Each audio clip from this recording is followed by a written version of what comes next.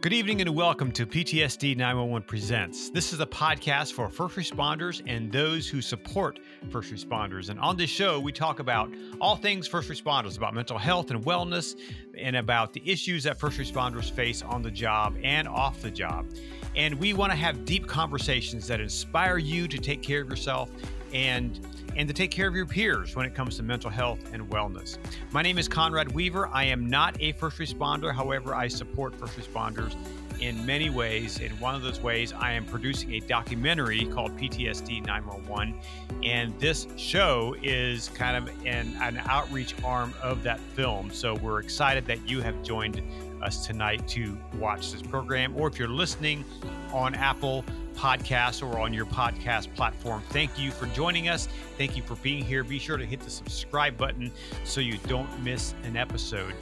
And we'd love to know what you think about the show. If you would like to leave us a review, whether it's in the show notes, in the comments below, or on the review button on Apple Podcasts or on your podcast platform, please leave us a review and let us know what you think about the show. So about tonight, David Leith was 20 years into his career as a police officer when he saw a need to transition into business. While many first responders make decent salaries, most have never been really trained on how to manage their money or even to how to start a new business. And according to David, most frontline heroes don't know how to talk about their 20 years of experience in a way that translates into money.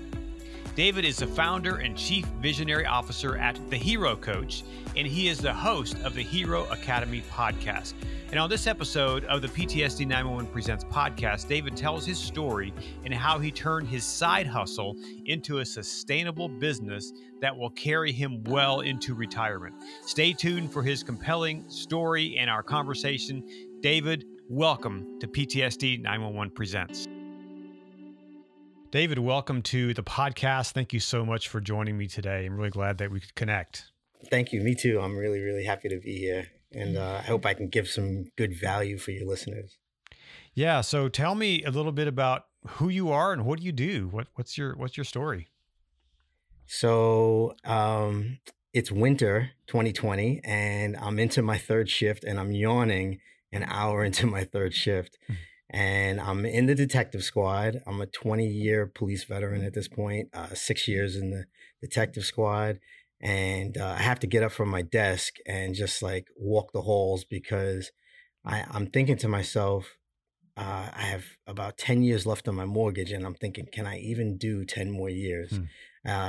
Everything that I have to this date, my side business has been born out of boredom and just having a bigger vision for like who I could become and what I could become.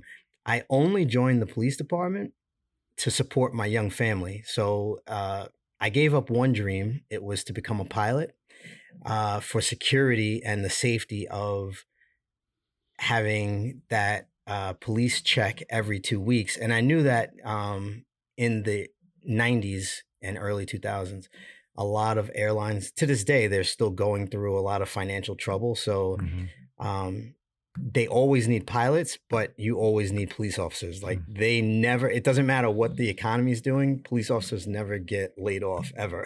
Right. It's like unless they're defunded. It's political suicide. Right. It's political suicide to lay off police officers. So I knew that going into the job, but I thought I'd be out in 20 years. And then year 20 came and I was still enjoying the job, but I thought that I would have already had started, like, I thought I'd be a millionaire, to be honest. You know, one of my first mentors, he dropped a seed in my head. He said, what if your annual income became your monthly income? And that seed just like, it sat inside of my soul for a long, long time. And I've been pondering that thought for a long, long time. So as I'm walking the hallways of the precinct, I'm thinking, you know, I need to reinvent myself. I need to start doing more for the people that I consider heroes. Like my podcast is called The Hero Academy, and it's by David Diem, Diem, like Carpe Diem. And it's representing for first responders such as police officers, firemen, nurses, and then other emergency medical personnel. And I believe that they're frontline heroes because they show up to work and they they literally put their life on the line. Mhm. Other people consider, garbage men and teachers heroes because of the duties that they carry out, but they're not necessarily risking their life like the people that I mentioned. Mhm. So I decided to represent for them and create a platform where their voices could be heard and their stories could be heard. I never ask about their worst moment on the job. I always Mhm. talk about the fun things and like their best memories of the job. And then I talk about the transition, the shift. Mhm. So it comes down to your identity and what do you see yourself as? Like, do you see yourself as your job or as your career, or what is your story? Mhm. And I help people with their story. So Mhm. that's what I help them with, their business story and how they can turn their experience of 15 or 20 years in their career. Everyone's had some kind of experience that they can turn into a career and use that experience to help someone else. Mhm. I And want to get deeper into that, but I want to yeah, back up a little bit, and I want to ask you, when you 20 years ago, 20 plus years ago, what made you get into that besides looking at just the financial aspect of it, of, hey, they're not going to fire, they're not going to, lay off the cops. so What I was in made, high school and a recruiter came to my economics class. And he said, fill out this form because you never know where you'll be in 2 to 3 years in life. It takes some time for the test to come out, and it takes some time for them to do their background checks and the psychological. And he's like, by the time all of that's done, it could be 4 years later. It could be 3 to 4 years later. So in high school, and I get the phone call from my high school sweetheart that we're expecting our first son. So I'm like, all right, I have to support this family because my father was the type of father who would call once a year to wish me happy birthday. Mm. So I knew that I didn't want to be that kind. He was like literally a bum that like slept on the streets. So I Mhm. knew that that wasn't going to be my legacy or my destiny. So I was like, how can I support this family? And honestly, police sounded like the fastest and easiest route that I could go. I knew I had a clean record, and I was athletically fit. I was only 19 years old when I went to college for criminal justice, and it seemed like an easy route to go. That recruiter, he planted the seed. He was so funny when he came to our high school. He was like making the class laugh, and I was like, I never really considered it prior to that, and I was like, "Man, that sounds like a really awesome opportunity." And then I knew that we were talking before we started recording about how much certain counties make, and I knew that my county was a wealthy county, and it was one of the highest paid police departments in the world. So when I actually got on the job as a young rookie cop, I would be driving around these wealthy neighborhoods. And the question always plagued me, like, as you mentioned as well, like, what do all of these people do for a living? And I quickly Mhm. realized that they're not police officers. your Most of them, paycheck wasn't going to buy that mansion on the water, yeah, right? yeah. So it's a great salary, and it's allowed me to put stamps on my passport and travel to different countries and take the family on vacations. But it didn't allow me to put my kids in private school, Mhm. Mhm. So like Sure. it was a very good life and Mhm. secure life the Mhm. last 20 years. So But how did those 20 years change you? so I I honestly believe that it's made me more conservative, like Mm. not to get political on your Mhm. show, but uh you go in, I tell people I grew up on the edge of the hood. I wasn't in the hood, but I was on the edge of the hood. and you have certain beliefs about the way the world should work and the way that society should work. And then you start to see patterns in people. Like one of the things that I know from working, I worked in various different hoods. And one of the things that I know is that most of the homeowners, most of the people that live in those places are good people. And then you just have a small percentage of the population who are continually getting into trouble. And it's like, what do you do with those people? You know, like you have to be tough on them. They're committing crimes in the neighborhood that they live, and sometimes outside the neighborhood that they live. And they're continually repeating to do those crimes. Like at some point you have to stop like coddling people, and like you have to say, all right, where does personal responsibility come into play? And if it wasn't for this career, I know that I could have easily gone down a bad path because of some of my friends when I was a teenager. You know, they got into selling drugs, and you know, like I realized very quickly on that like I'll give you an example. One night I'm like about 15 years old, and I go out late with one of my friends, and he has a bright idea that we're gonna go get something from someone, and the police come by before while we're en route, and we have to dive into the bushes. And then when I stand up from the bushes, I said, all right, this is not the life for me. I am not a thug. This is not the life for me. I am not a criminal. And I was basically scared straight just from a cop rolling by, you know? So who did you have in your life that helped guide you into that mentality, into that thinking? I had, you know, I didn't have like really a lot of positive male role models in my life. I was raised by a single mother. But I did have a stepfather, her boyfriend, who was a great guy, and just like a very loving guy. And he was like a mechanic. He worked on cars. He had a good solid job. So I can't say that I had no one. Shout out to Harold Bowden. Harold was a great role model. And then it was really my teachers, Mr. Dennis Terry from Longwood High School. He always wore a suit to school, and he always commanded the respect of the students. And he's the same one that had that police recruiter come into the class.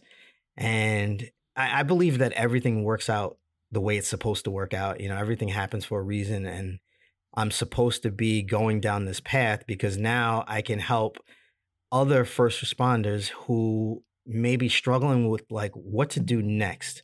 Like, there's such an ocean of opportunity on the internet that it is unbelievable, like what you can do with a simple $1,000 product. You just think about it. If you have a 1,000, like a 997 product, you don't need many sales across the entire world to build a very, very good life for yourself. But it's just like, okay, so what do I build, you know, and how do I market it? What do I offer? And, you know, what kind of systems do I set up on the backside? All of that, it helps when you have guidance, you know? And what I try to tell our frontline heroes is that you can be a coach. You don't have to create a product. You can just offer your assistance to someone else. Like when I Google nurse coach or fire coach or police coach, there's so many different types of coaches that come up. Like they coach on how to pass exams. They coach on just life success in general. That, you know, there's so many different types of coaches. I happen to be a business coach, but it doesn't mean that everyone has to coach on business. You have experience in your life that translates into money. Just people don't know how to make that translation, you know? So while you were going through your career as an officer, and you're still working in that, I'm still career, an correct? active duty detective. Yeah. So at what point did you really discover that this is something that you're interested in helping others and perhaps even developing a business surrounding that? What led you to that discovery? So it was really one of my first mentors. What led me to it was driving around wealthy areas and talking to some of the homeowners and finding out that, you know, a lot of them own their own businesses. They started it, you know, when they were young, or, you know, they had a business passed down from the family, but a lot of it was business or they were some other type of professional. And but primarily business or real estate. And I went down the rabbit hole of real estate. Mm. I found a mentor, and I flew to Toronto to meet with him. And he told me that I had a book inside of me, and Mm. I believed pretty much everything that he said. So I started writing. I sat down at my kitchen table, and I started writing like a page a day, and I ended up publishing a book. It's called The Pathway to Prosperity, and it's a personal development book. It's on Amazon now by David Leith.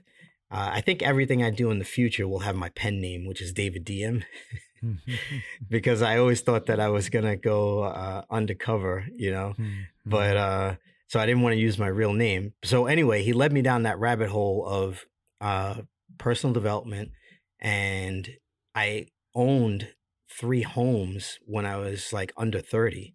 Wow. Two of them I had to sell. One, I wish I wish to this day, like I learned this lesson too late in life that wealthy people, they don't sell. Mhm. They just hold and just hold and hold. Like if I still had that other home to this day, it would be probably worth double the value of what it was when I bought it. And I could pass it down to my children. And like, so back to real estate, when I do purchase my second and third home, my dream is to buy, I have 3 sons. So my dream is to buy a home for each of them when they can afford the taxes and the mortgage and everything. But my dream is to help them each buy a home, whatever I can help them put down on it, whether it's 20 or 30,000 each, Mhm. God willing. My dream is to help them buy a home to start them down the path of financial freedom, and then tell them never ever sell that home. It's okay to take a equity loan from your home and buy another home, but Mhm. don't ever sell your home. Like keep it in the family for Mhm. the rest of our natural lives. Like wealthy Mhm. people don't sell. They just like that's why you can't buy. That's why it's very hard to buy a parking garage. Parking Mhm. garages are an excellent source of passive income. But if that's in your family name, why would you ever sell that? think Sure. of think of how little maintenance. There's a Mhm. lot of things out there like that are like parking garages or storage facilities. Like a Mhm. storage facility, you need one employee to maintain it. Right. you, Yeah. you know, and And they'll if you bring you have that, passive income just as you sleep, right? yeah, yeah, if you have that in your family, why would you ever sell it? Like unless you don't have family to pass it down to. Mhm. That's unfortunate for some people. What are some of the challenges that you faced when you started going down this path? What are some of the obstacles that you had to overcome? So I would say the biggest challenge was not having guidance and not having the financial means to pay for the guidance that I needed. Mm. Mhm. The best coaches are expensive. Mhm. That's because they can give you the fastest shortcut. Mhm. So I really believe in hiring coaches. I really believe in study. So if I couldn't afford the coach, then what I would do is I would just buy the book, and I would try and follow the books, but it's not the same as having a live person that you can get on the phone.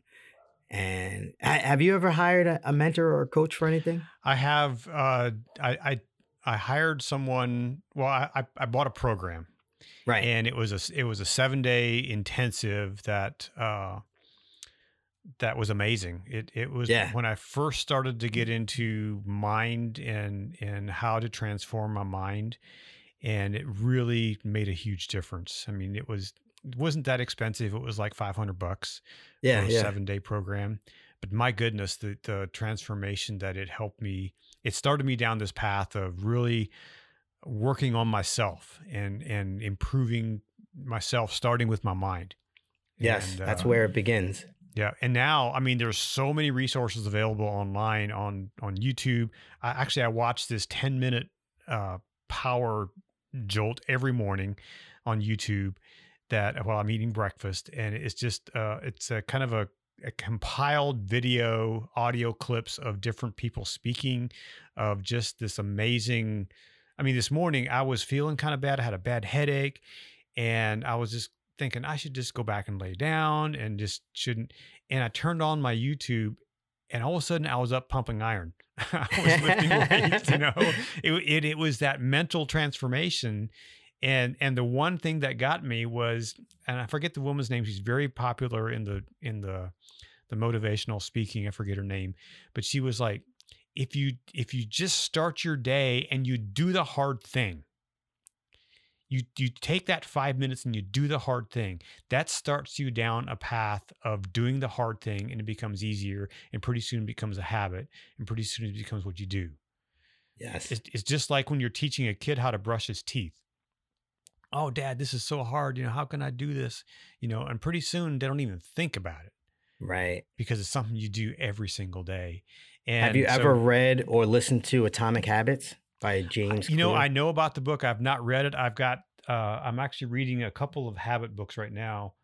One of them is something called Badass Habits or something like that. All right. But, if you get an opportunity to listen to that audiobook, it makes for an excellent audiobook. Mm-hmm. So if you get the opportunity to listen to that one, I tell everyone to listen to Atomic Habits.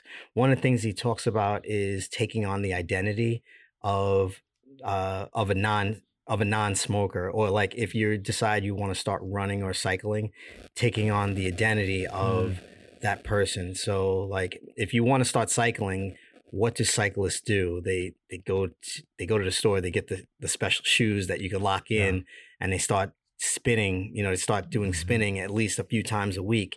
So he talks about taking on that identity, and it's such a good book. I tell everyone about that book because the way that you change your story is you change your identity. Like you were talking about the mind up here first, and that's where it all begins. One of my favorite quotes that I talk about is that a house is built 3 times. Have you ever heard that before? No. So in 2010, we built our house. We had a house, but we had a house built in 2009, 2010, you know, into the new year. And first, I had an idea that I had never had a basement before. That's where I am now. I'm down in my basement. And I asked the builder. The builder came to my house. I met with him. Great, smart guy, young guy.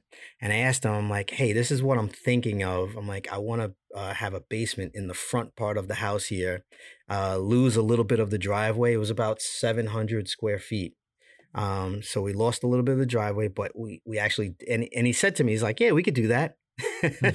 So then like I'm thinking that the builder is just going to take my idea from my head, and then he's just going to start doing it. But he's like, no, we got to hire a architect. And it's like $7,000 for an architect. I'm like, wait, I kind of know what I want, but he's like, no, this is like the town code. You have to hire an architect to do this. And so it was first built in my head. Like I had a vague idea of what I wanted to do. Then the architect, he drew it out, and we looked at it, and we made some changes to the roof line, but he drew it, and then the builder built it. So that's like 3 times. And your life is the same thing. Like first you can imagine the way that you want your life to be, right? Then you can be the architect. You can be the author of your story. So you take out a literal pen and paper and you write down, this is the way and these are the plans to get there. And then you also have to be the builder as well. And that's where the hard work, that's where the labor comes in. You know, like making the plans is kind of easy. It's like, you know, like you just write down, all right, I would like to do a podcast once a week, and I would like to speak on stages, and I would like to travel. So my plan is I would like to travel 6 to 12 times, I think 12 times a year, hopping on a plane at max. And then the rest of my work I would like to do from home. That's my plan. And so far, life is going pretty well according to plan. You know, like I hop on a plane about once a month, and I do my podcast from home, and I find it really easy to reach out to people and connect with people. Like there's so many resources nowadays, you know. Sure. But I just want your audience to remember that building analogy, that every home is built 3 times. Mm. It's literally built at least 3 times. Sometimes it's built like 4 And how times. important is it to write it down for you? Writing it down is thinking, and that's what a lot of people, for me, writing something down is thinking, and it's also a purging process. So like if I have something in my mind, I can get it more clear by writing it down. And I sometimes, if I don't have access to paper, I will take notes in my phone. I'm a big cell phone guy. I told you before, I'm a big tech guy, and not that I know how to use all the tech out there, but if I know how to use a simple thing like Siri, I'll go, Siri, remind me on Friday to, make notes about X. And then that gets it out of my mind. So now I know it. All right, I got the reminder, or I'll just take out my notes and I'll just like write a few notes, like the plan for the rest of the year, Q1, Q2, Q3. And then when I have the opportunity, I do have a journal. I have a couple of journals, and I'm also in a coaching program where we have a year-long calendar. We have a big calendar, and we plan out our year.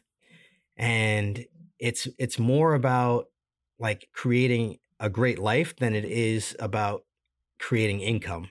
So some of the advice is just like, what can you remove from your life? Like, because my big question when I had the opportunity to ask a question was, how do you get so much done? How do you compress time? One of the ways that I compress time is when I'm on the treadmill, I'm listening to an audiobook. Or when I'm in the car, I try to listen to an audiobook then. So when I'm home, I just read. I read like maybe 5-10 minutes, and the rest of the books I'm getting on audiobook when I have the time. And I'm listening to podcasts when I'm on the treadmill also. So that's one of the ways that I compress time. One of the ways that my mentor is plural, compresses time is he looks for things that he can eliminate. Like what can you take off of your plate? Either delegate or completely eliminate, So how does this kind of work, self-work, as I call it, how does it fit into your job as a law enforcement officer? So, God willing, this will be my last year. I absolutely love my job. I'm extremely grateful for the life that my career has given me. But I'm at a point where I'm starting to realize that I'm done with the job and I'm ready to transition into the retired life and into business for myself. So what this personal work has done for me is it's allowed me to realize that I am 100% responsible for my results. Especially transitioning from getting a check every 2 weeks to you have to go out and hunt for your food. That's a very difficult transition. Yeah. We mentioned monetizing the podcast. That's something that I've been thinking about a lot this year. I don't have as many years podcasting as you do, but I've been definitely thinking, how can I monetize the podcast? How can, and I Google it, I watch YouTube videos about it, and it comes down to putting in the work, it's like, like going to the gym, you just got to put in the work. With it. Being consistent. Yes. Yeah, absolutely.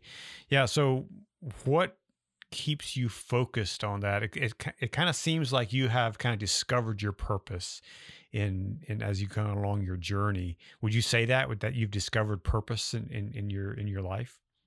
I 100% would say that. I remember reading Think and Grow Rich by Napoleon Hill. And the very first chapter is a definiteness of purpose. And I was stuck on that chapter for a long time. I would say like years, because I was like trying to figure out what my purpose was. And I knew that I wanted to be a speaker.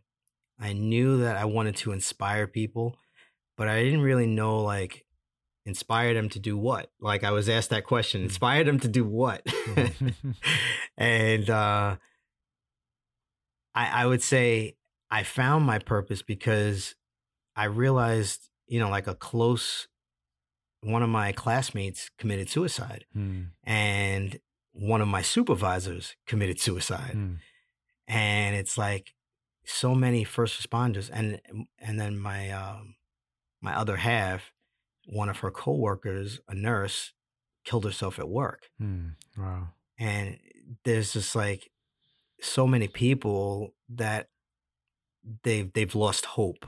And I know that if I can just be a little part, like I know I can't fix all of the world's problems, but I know that if I can just bring a little hope to people, like you was talking about listening to that YouTube video and it gets you like motivated and pumped. I want to be that voice that your listeners listen to, your audience listens to, and they're like, man, that guy gives me a little bit of hope, Like if you just help one person every day, that's the best acronym for hope. Help one person every day. It energizes you and it brings new life.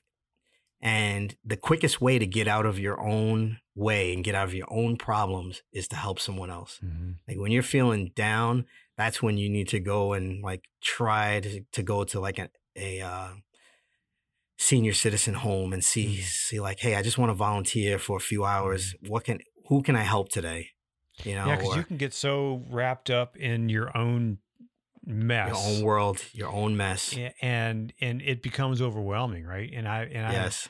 I'm working with some people that are in that right now, and it's like, how can you get someone who's that deep into their funk to take that first step, which seems really scary, to begin reaching out and helping others? I was going to say step one is recognizing that you're under a tremendous amount of stress. I had a couple of traumatic incidents in my life. When I was 20 years old, my 17-year-old brother was killed. Oh, wow. Yeah, murdered, stabbed in the stomach and died from it. So that was the first traumatic, like really, really traumatic thing where like it tore my heart open, and I can understand people's pain when they lose someone, because I lost someone early in my life that, was my baby brother. But I healed from it over time. That the day he passed away, I went to my karate class and I was like kicking the bag and punching the bag, and like I was dying inside. But I sweated it out, and the support of all of my classmates in the dojo, that really, really helped. So the next traumatic thing that I went through was losing my high school sweetheart. So at some point, marriages don't always work out. She decided she was no longer happy and wanted out of the marriage. And I commend her for her courage for leaving. She wasn't happy. So, bravo for her. But it tore a hole in my heart again. Sure. So that was like a traumatic incident for me. So I reached out to my my union and I said, listen, I'm not suicidal, but I definitely need someone to talk to. I'm under a tremendous amount of stress. And at that time I was in the special victims unit dealing with horrific cases. I had just been promoted to detective, and and my life at home was falling apart. So I was under a tremendous amount of pressure.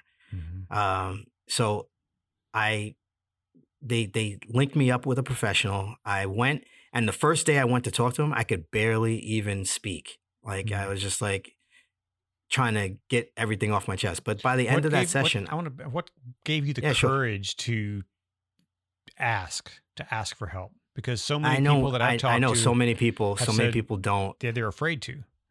I know. What gave you that courage?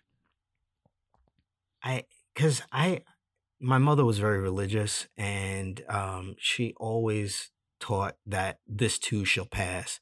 She always taught me little things from the Bible, and I'm not very religious, but my mother was very religious, so I grew up that way. And I always know that whenever there's a storm that, it's gonna pass eventually, no matter like, and another one of my favorite quotes from Les Brown is, "If you're going through hell, don't stop there. Don't Yeah, stop to look around." right.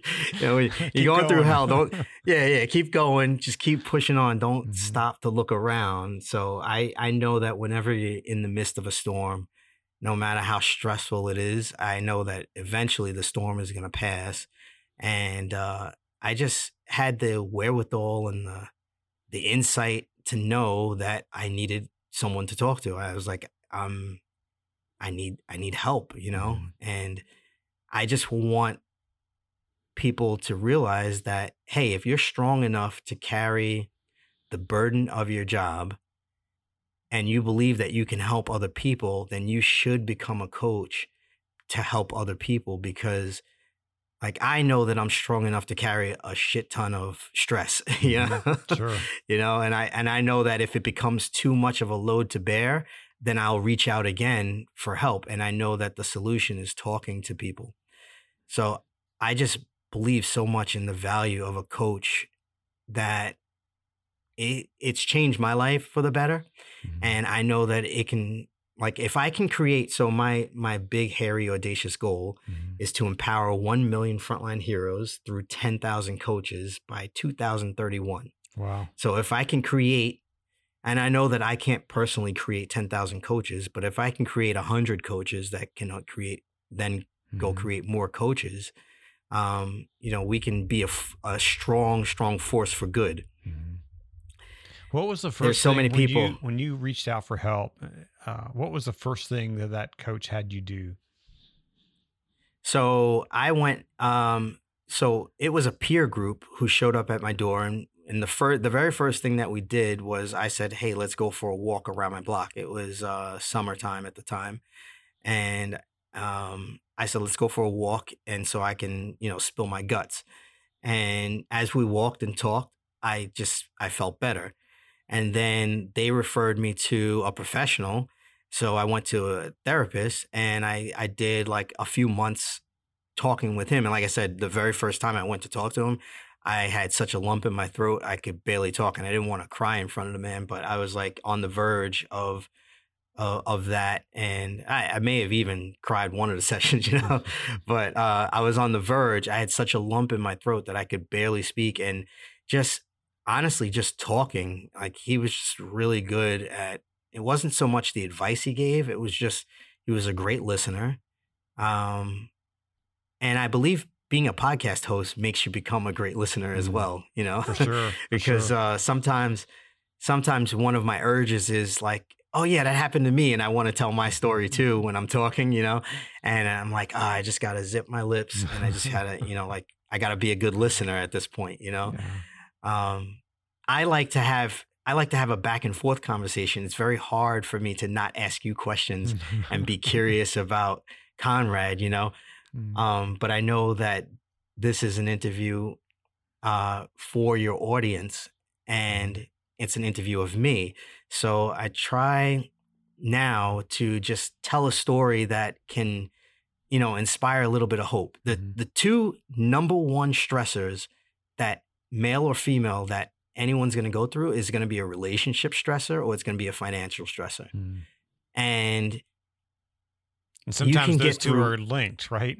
and sometimes, very often they're Yeah. linked. The number one thing that couples fight about Yeah. is Is money. money, Yeah. and everyone knows this. Everyone knows this, but it's like when you're in the storm, how do you deal with it? Mhm.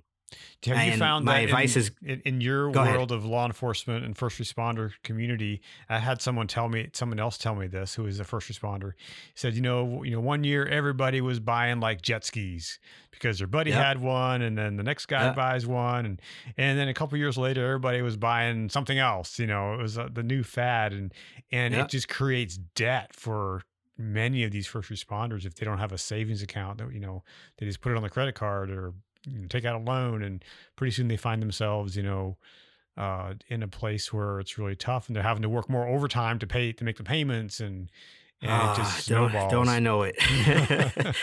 Don't I know it? I got to the point where I used to be an overtime hound because the money was good and like it was just extra money. But then I got to the point where I realized that overtime is you more time at work. You know, it's over your amount of time. It's literally over the amount of time that you should be at work. And I got to the point where I started not being sick of the overtime, but just being like, I don't know if I necessarily need to stay tonight, you know, or stay tomorrow. And like I started going home a lot more and just enjoying being off than being at work for the money. And I'll never forget, one of my mentors said, if you're in a hole, stop digging. And I read Rich Dad, Poor Dad by Robert Kiyosaki when I was in my 20s. So that's what led me down that real estate path. And I understood good debt versus bad debt and liabilities versus assets. You know, is it taking money out of your pocket or is it putting money into your pocket? So I understood that at a very young age. And that's why I owned a couple of homes, because I thought I had business cards made up that said real estate investor. I thought I was going to be like this big real estate investor. But, you know, the more you have, sometimes the more problems you have. Sure. You know, like there's it's with real estate in particular, there's a tough balance of, are you doing everything or are you hiring a property manager to do things, you know? It's a tough balance. And if you don't have money in reserves for things that go wrong inevitably, like I had a tenant, he would always pay, but he would pay 70% of his rent. And then the next week he'd give me an additional, 10%. He never was quite on time. He was always catching up. And I went through about 6 months of him catching up, but me covering the whole mortgage myself, you know, like, and he's always catching up. So he's never like, and I'm doing the math, and he's like, he got to a point where it became Christmas time and he was like a full payment behind. And I'm like, listen, you know, I got an additional comp check at Christmas time. I'm like, don't worry about the fact that you're a full month behind.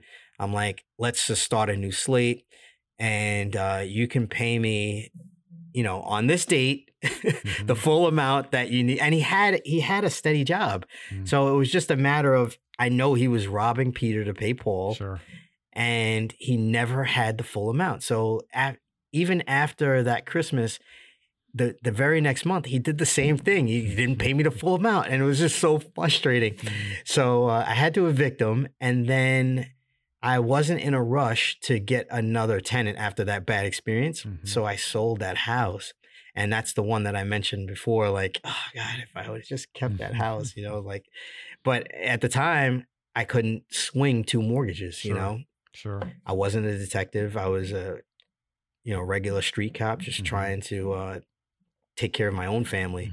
And God, I wish I could have kept that other house. But, you know, like I was saying, go ahead. So now you have a business where you help other first responders kind of work through some of these things and financially. Yes. So how easy or how hard is it for you to convince a first responder to really dig into this and to really make a change? Well, I don't try to convert the non-believers. I try to talk to the believers who already believe in the power of the internet. Like, there's so many people making so much money. Like I mentioned before the podcast started, there's 18 million millionaires in the US. The numbers are astronomical. It's like, I forgot how many new there is a day, but there's if you Google it, it's like an easy stat to find, but there's so many new millionaires being made. Like, millionaire status will set you up well for the rest of your life, but you have to kind of want to do the work, you know, like it shows up in overalls. And I talk to a lot of people. I have some coworkers who said, when I retire, I'm never doing anything again for the rest of my life. And I'm like, that sounds horrible. That sounds miserable. You know, and the statistics prove that doesn't work, right? No, because it doesn't work. You're going to die. You're going to die quickly. Yeah, exactly. Yeah. You're going to die very, very quickly. If you sit around in your house and you just flick through Netflix, you're just flicking that remote, you're going to die very, very quickly. But if you want to live a long life and be active and maybe retire a little bit sooner, then you need to start something on the side, a little side hustle. You know, it doesn't have to be a podcast. It could be a simple website. It could be a coaching business where you're helping somebody else, whether it's in their relationships, their finances, or their health. You know, there's some niche that you can help someone in, and they'll find your skill, your advice valuable. And how do you find that niche for you? Is it where you look at your own life and see what you're really good at? Yeah, you look at your experience and you just ask yourself, where am I strongest? Am I strongest in the relationship field? Well, I went through a divorce, but I was married for 18 years. So I don't think that I'm strongest in the relationship field. You know, I could advise people how to keep your wife happy, maybe, you know, maybe. But the health field, I just feel like it's not my love, it's not my passion, but I do love business and personal development. And I think I can combine those two into a life success program where I'm helping someone to realize their strength and, you know, realize that, hey, this thing is viable. You know, like if you had 1 to 2 clients paying you anywhere from $1 to, you know, $5,000 to be their coach, you don't need many clients, you know, to make a really, really decent living. And then you find ways to leverage it. I found 27 different ways to leverage coaching. And I created a podcast, not a podcast, a resource for that. I want to share it with you because you already have the podcast. Do you have an email list, Conrad? I do. You do? It's not a big one, but I've got several email lists for different things that I'm doing, but yeah. Yeah. So I've had email lists and then I've shut them down. That's one area that I need to focus on now is building out my email list and my customer database because, you know, like, you know, where your weaknesses are. And I know that that's something it's been like plaguing my mind. I need to build my email list. But I'm just so focused on getting speaking opportunities to stand on stages and inspire people that the email list is kind of in the background, you know, like it's one of those things. And I have an assistant who works with me. How can you leverage your speaking opportunities to grow that email list? Is there a way to, perhaps you could put on the screen a QR code that, hey, you know, I have something I want to give you for free. Scan this QR code, scan the QR code on the screen, and you gather their information that way. That's what I've been struggling with is what is the most valuable thing that I can give away as a lead in exchange for an email address. Like, what is something that people would find very, very valuable? So my first idea was the 27 sources of income from coaching business. But I was thinking, instead of 27 sources, maybe 27 ideas to build a side business. I don't know. I have to play with it a little bit. I have to really give it thought. I don't know. The problem is I don't know what people want. That's the problem. So I have to figure that out and figure out. Maybe you could experiment with it and, you know, start with, instead of 27, start with, you know, top 10. Top 10. Here's my top 10 list for, you know, ideas to start a business, and create a white sheet or a PDF that you can give away for free. You know, put that on your website and say, hey, if you sign up for this, I'll send you the top 10 ideas for starting a business, and I like grow it. your list that way. It's all experimentation. Yeah. That's what it comes down to. It's like you have to experiment and you have to try new things and you have to just like continually make offers to people. My primary offer right now is herocoachacademy.com. And my website is my name. It's davidleith.com. I'm sorry I did not send you my bio, but I will send you that email. And send me a link to that YouTube video that you Sure. watched this Yep, morning. I will. All right. I definitely want to check And that I'll out because for the show for the audience, I'll put it in the show notes as well. yes. So yeah, it's fantastic. So when you get into your next thing like this and your coaching, your business, how does that make you feel?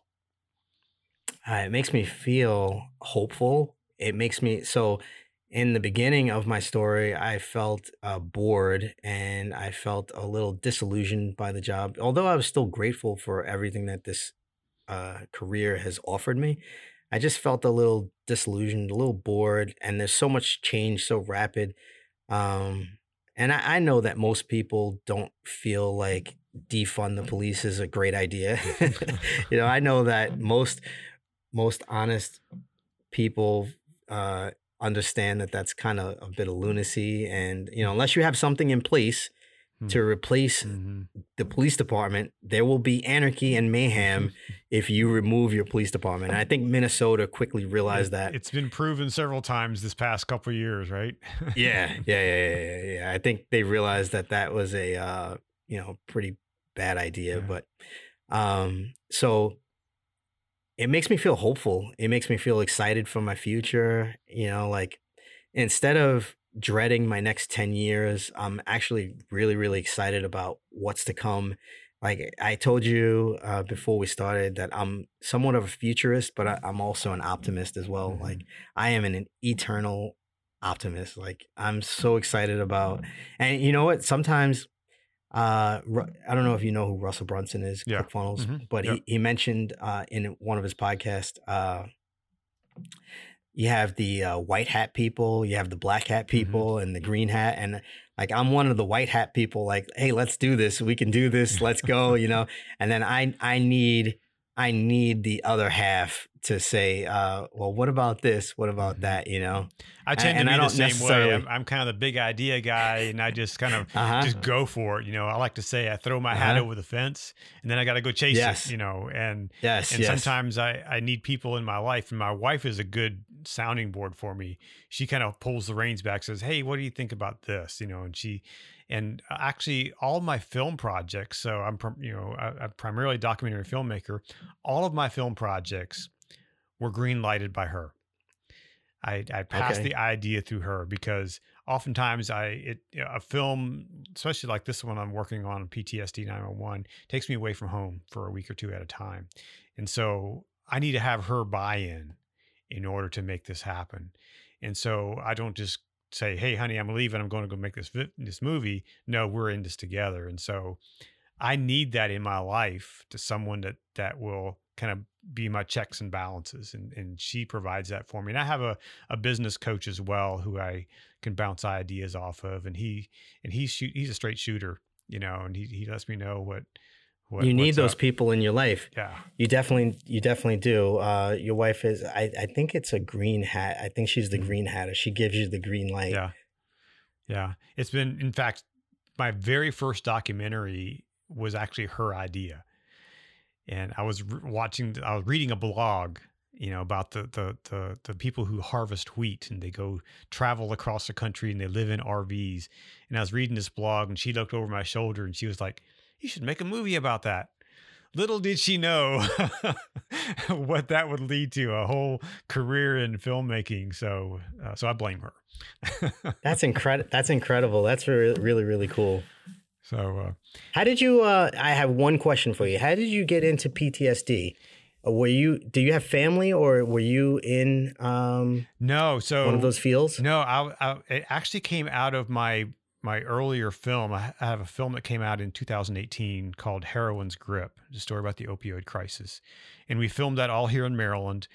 And as a part of that, I was doing ride-alongs. So with the sheriff's department, with local police department, with the fire and EMS services, because I wanted to kind of get their perspectives on the story.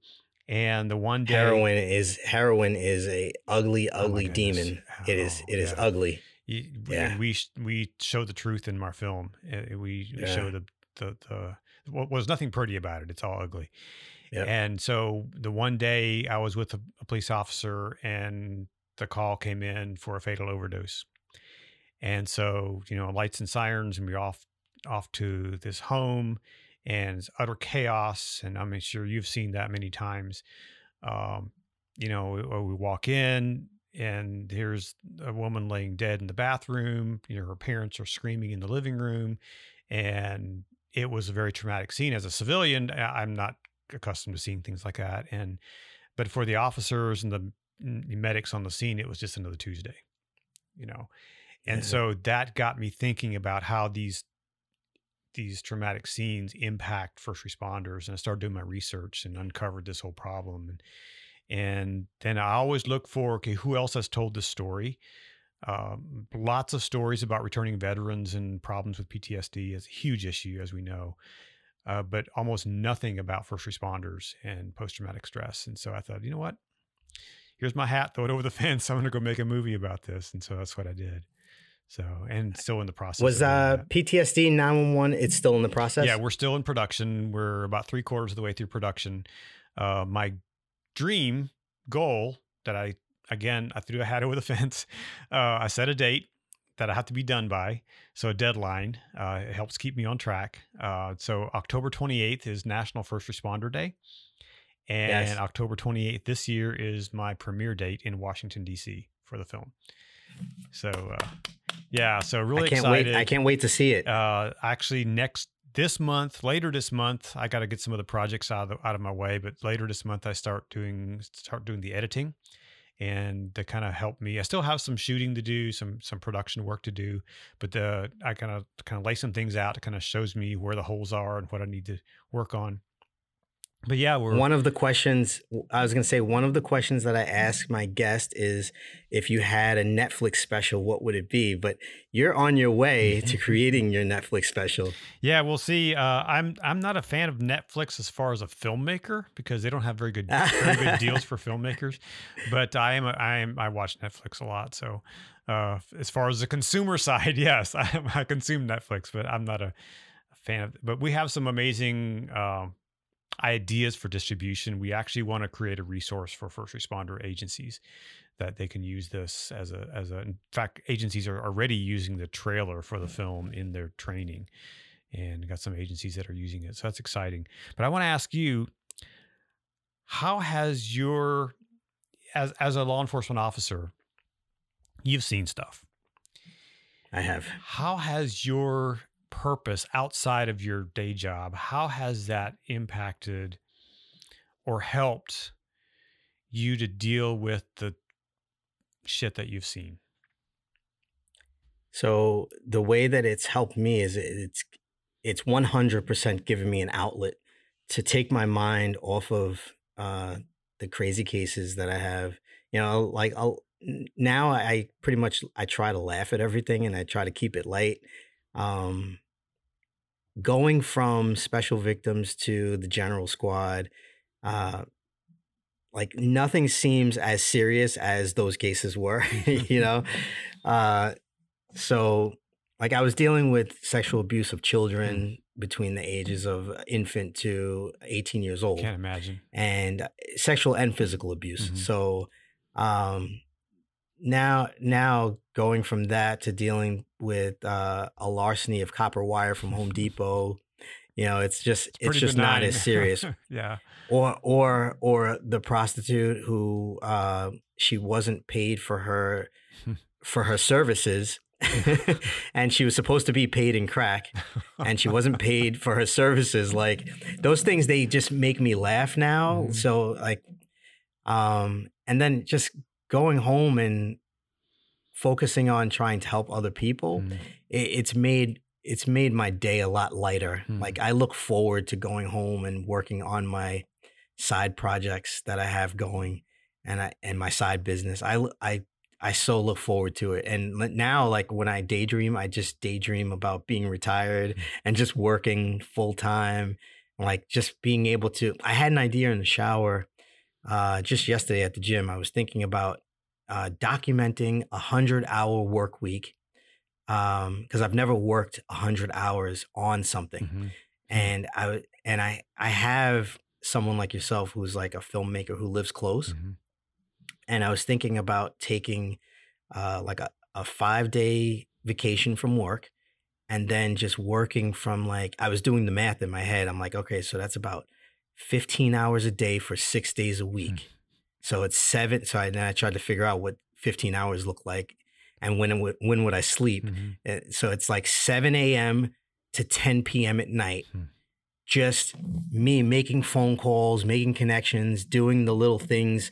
And I was thinking if I needed like an executive assistant, because I have so many ideas and things, but like I really need help. Like what needs to be done first? What's the priority? You know, the priorities. I need help because I have so many big ideas like you, like yourself. I have so many ideas. I know, you know, where I need to focus, but I just need a little bit of help keeping those ideas in check. And like, you know, what's in the book is What's Important Now. I can't remember who wrote it. Lou Holt. Okay. What's important now? The title is Win, and it's like what's important now, and that's what the whole book is about. So that was my idea, doing 100-hour work week, because I know a business owner. He has a Aussie Bowl shop, and he talked to me, and he works about 90 hours a week. Wow. And I'm like, man, that's incredible. But he is successful. He's very successful. And I was just thinking, I'm like, man, if I put in 100 hours in 1 week, I'm like, how much do I think I could get done in my business? You know, I'm like, I know I couldn't keep that pace going for a long period of time, but, and also I still work full time, but when I retire, I could totally do that just for a short sprint, you know, like maybe a week here or a week there, like maybe a week, a month, 100-hour work week. You know, it's just like, it was a fantasy. I had a daydream and I was like, I wonder how it would feel, how much I could get done. You know, like, I wonder about that. That'd be very fascinating to see that compared to like a normal work week and then compare the two, you know, and what. Because typically I only work about 20 hours a week on my side business, you know, and it's like slow growth, you know, and there's nothing wrong with slow growth, but I think if you work in a sprint like that, where 100-hour work week, I think that would be something, you know, where you could get some explosive growth. What keeps you focused on that future, on the future that you want? Well, I've had this. It's really I'm pulled by the dream. I wouldn't say that I'm pushing myself. I would say that I'm kind of like pulled by it because I really believe that, not to get spiritual, but I believe that I have an assignment that I've been given, and it would be a shame that if, you know, God forbid, I was on my deathbed and I never carried out my assignment. I've listened to a lot of speakers, and there's something that one of the speakers said was, there's only some voices can only penetrate some people. That's why you need many, many different speakers, because there are some voices that like you just hear them and you hear what they're saying and it clicks. It clicks just right for you. And like the light bulb goes off, and then all of a sudden you're off to the races. And then there's some speakers and it's just like, wah, wah, wah, wah, wah, wah. You know, and you just like, you want to turn them off as soon as you hear them. But there's other people that, because of their background or because of, you know, what they've been through, they click with you, and you can connect with their story, and you're like, I want to learn from that person, and I want us to soak up what they have, you know. And you've probably been around people like that, and you know, everyone knows people like that. And that's why we need so many additional coaches and additional speakers out there. That's why we need those people. So talk to that first responder who's out there, who's looking at the last few years of their work and looking at their future. What's the first step they should do if they want to really thrive in their future, in their retirement? So the very first step is to figure out what is the story that you want to create for your life, and what is the story that you want people to tell about you. You know, in 10, 15, 20 years? Like, what is the legacy that you're trying to create? Who is the family member, or who is it that you really need to step up for? Like we can do a lot out of love. And I don't know if I said it on the podcast, but I'm trying to be a role model for my kids, my 3 sons, and I have big dreams and goals. I want to buy them each a house, and I want to have the time to spend in the evenings taking my granddaughter and my grandsons to their Brazilian jiu-jitsu classes or their dance class or whatever it is. And I want to be able to work from my home. I have a list of things. So, and my list of things isn't right for everyone, but there's someone out there who can create their own list of things. Like if you could build the house, like I said, so like build your vision of your future, like just for fun, as an experiment, take out a piece of paper and say, hey, if I could build it the way I wanted to, and try and be, somewhat realistic. Like, I know that I only live on a quarter acre, so I can't put a 5,000 square foot home on this quarter acre. It's a little more than a quarter acre, a third of an acre, whatever it is. But I know that I can't put a 5,000 square foot home. The town won't allow it.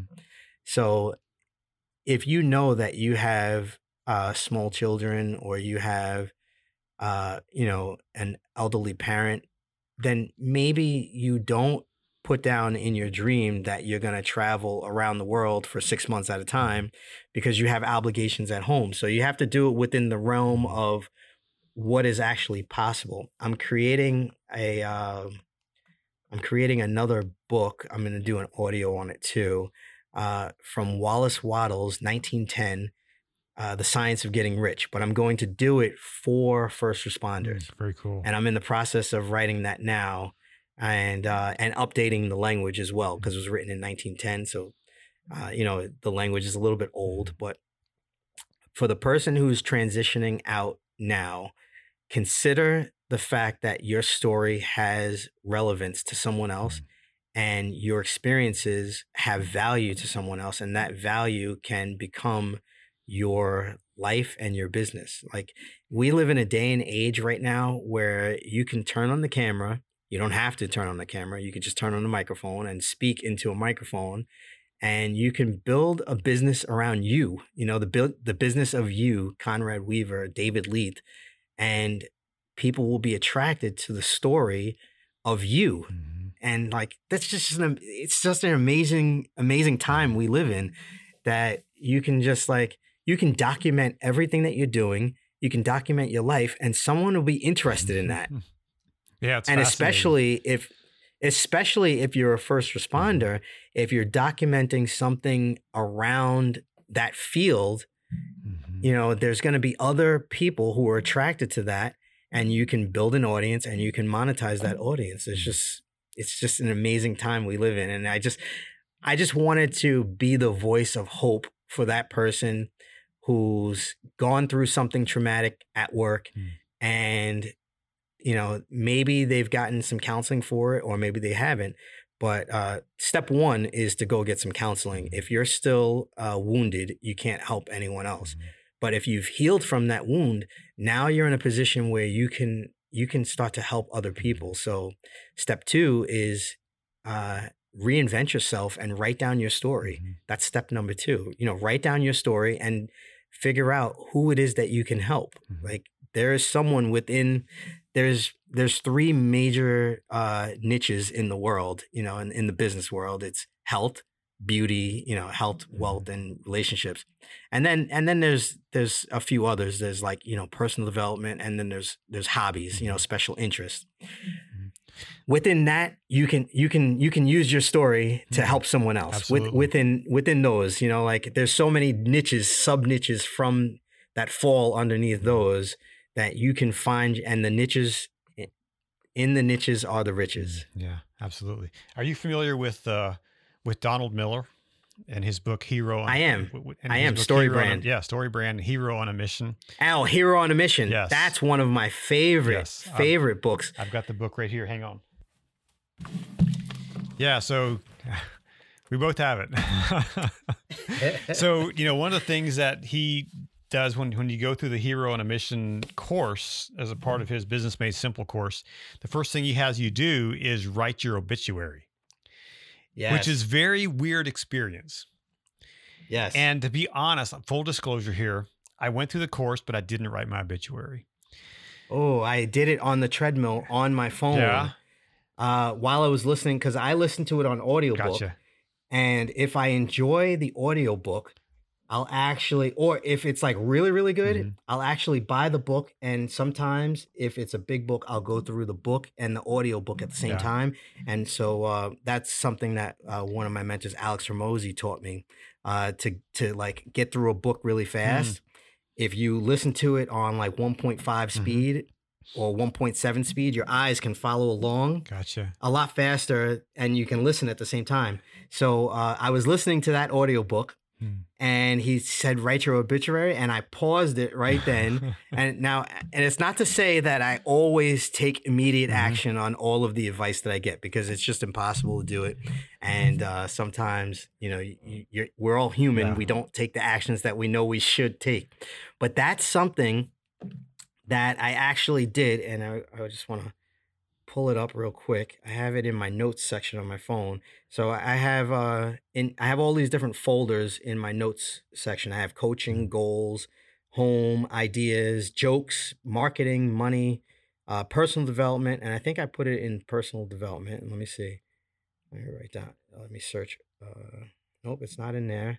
But I know I have it somewhere. Obituary. Yeah, while you're looking for that, I was, it's one of those things that I know I need to do, and it's one of those action points that I struggled with taking that first step. I was more interested in getting to the next thing, whatever that was. Yeah. And so now I'm really like convicted that, okay, I've got to go back. If I want to really do this, I've got to go back and write that obituary.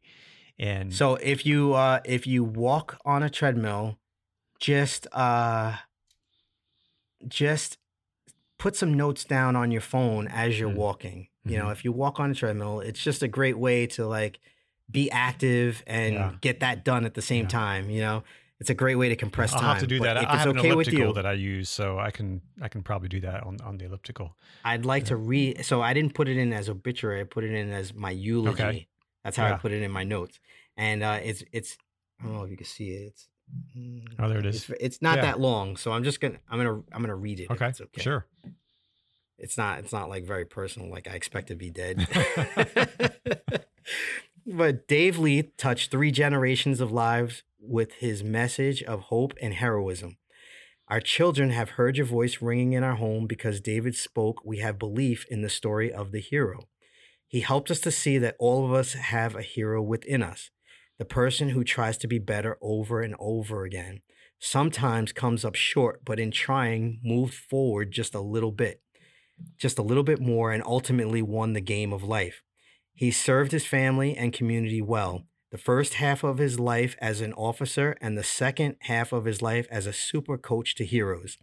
Known as Super Dave, David Diem, Davey D at home, and King David. And that's it. That's awesome. That's awesome. Thank you. Yeah. Thank you. It makes me feel good when I read it. Sure. So it makes me smile. So like, I don't feel sad reading it.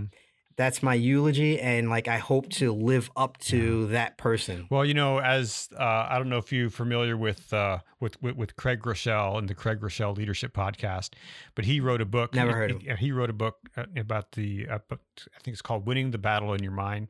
He said, your life moves in the direction of your strongest thoughts. And so, and there's another author that I listen to who says that, your life moves in the direction of your words. And so I think, when you read that, and so what I do every day, I have written down for this year, I have my mission statement for this year, and so I kind of looked ahead at January 1st, 23, and I said, what will I want to accomplish this past year? So I wrote that down on January 1st this year.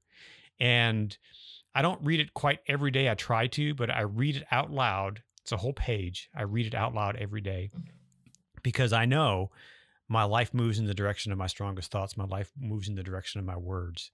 And so when I read that, it That's keeps me beautiful. focused. And one of the coolest things that I have written on there, one of my aspirations this year is to be a better husband and father. And so I put that in there is, I choose to move my life to be a better dad, a better husband, and to communicate. And I have an action step with that, and means I got to communicate with my family every day.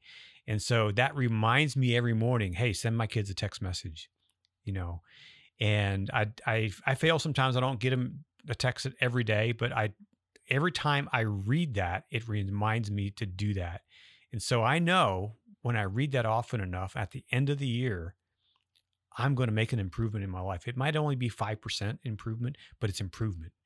It's better than I was a year ago. And so that's my goal is to follow that plan and to read that daily so that I can improve my life. That's a beautiful goal. I love it. I love it. So I actually have to go into work for today is my last one, 5 to 1 a.m. Wow. Absolutely hate working the night shift. Like if I could work a steady, like I flip-flop days and nights, but if I could work a steady day tour and wake up at 4:30 every day and like be to the gym at 5 and have like a structured life, I would do that in a heartbeat. But we just don't have anything that's available like that. So I have to leave and retire so that I can create that normalcy. I need normalcy in my life. I'm starting to get older, and like I don't like staying up past 1 a.m.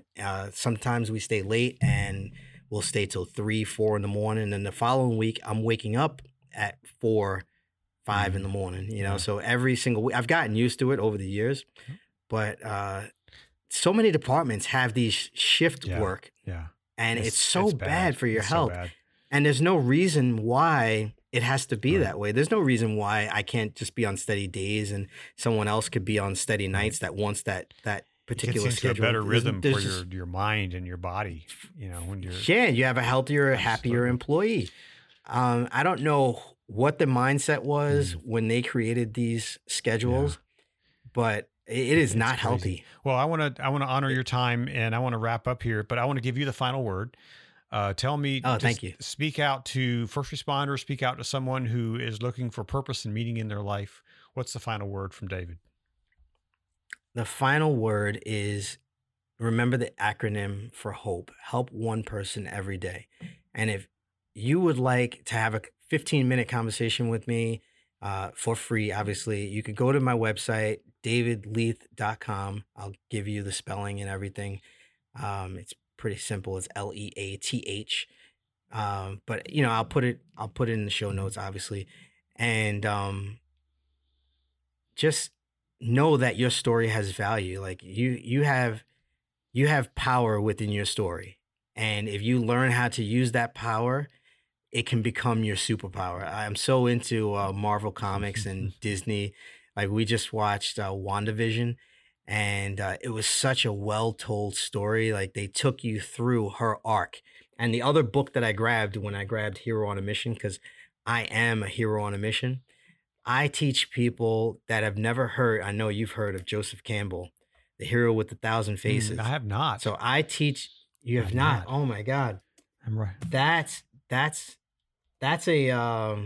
a philosophy about all of the different types of hero. So the hero with 1,000 faces, they show up again and again. It's the way every movie and every story is told, where and that's where Donald Miller, that's the inspiration for his book, The Hero on a Mission, is from Joseph Campbell. They start out, they're in a place, and then they get to call to action. Sometimes it's a forced call. Like if you think of, I'm trying to think of any Star Wars movie. They start off, life is normal, and then all of a sudden something happens where they're called away from their home. Did you ever read The Alchemist? No, I know about it, but I have not read it. Oh my God, that book is so good. So that's like one of my favorite fiction books of all time. he goes out on a mission. He's reluctant to, but he goes out on a mission. And then what happens is, this is the Joseph Campbell Hero with a Thousand Faces story arc. They meet some kind of a challenge. They meet a mentor. The mentor gives them a lesson, something that they're able to use when they reach this pit. They have to go down into the pit. And when they go down into the pit, they're faced with their greatest challenge. And sometimes it's like a literal dragon, where they have to slay this dragon. And then once they slay the dragon, they return back home forever changed. And they it's called back bringing the boon. So they bring back the knowledge or the elixir, whatever it was, and they bring it back. They're forever changed, but they bring it back to the people who they used to live with, and they help them. So in essence, the hero on a mission, the hero becomes the guide. And that's how they become the guide, because they went and slayed their own dragon. And we all have some kind of a dragon that we need to slay. And whether it's time management or, financial management or relationship management, we have some kind of a dragon that once you slay it, you can go back and be the guide for someone else. And that's my final message. Well, David Lee, thank you so much for your time. Thank you for your words of wisdom. I think you and I could probably spend hours talking about these things, and it's been a real pleasure having you on the program today. So thank you for your time. Thank you. I'm going to give you some resources when I'm not going to leave the studio. David, thank you for sharing your story, and thank you for the work you're doing to help train and teach first responders to prosper and succeed, not only in their careers, but also in their future as they retire. And thank you for watching and for listening to the show. And please consider subscribing, whether you watch on YouTube or watch on Apple Podcasts or on another podcast platform. Please consider subscribing and hit the like button. And if you can make a donation toward our film project, we are still raising money for our film. We're in production currently, and we hope to deliver the film later this year as we can. So please continue to support our project, and as we'll continue to bring you content like this. So thank you for watching. Thank you for listening. Please go out and be well. Take care of yourself. Take care of others. And I'll talk to you next time on the PTSD 911 Presents podcast.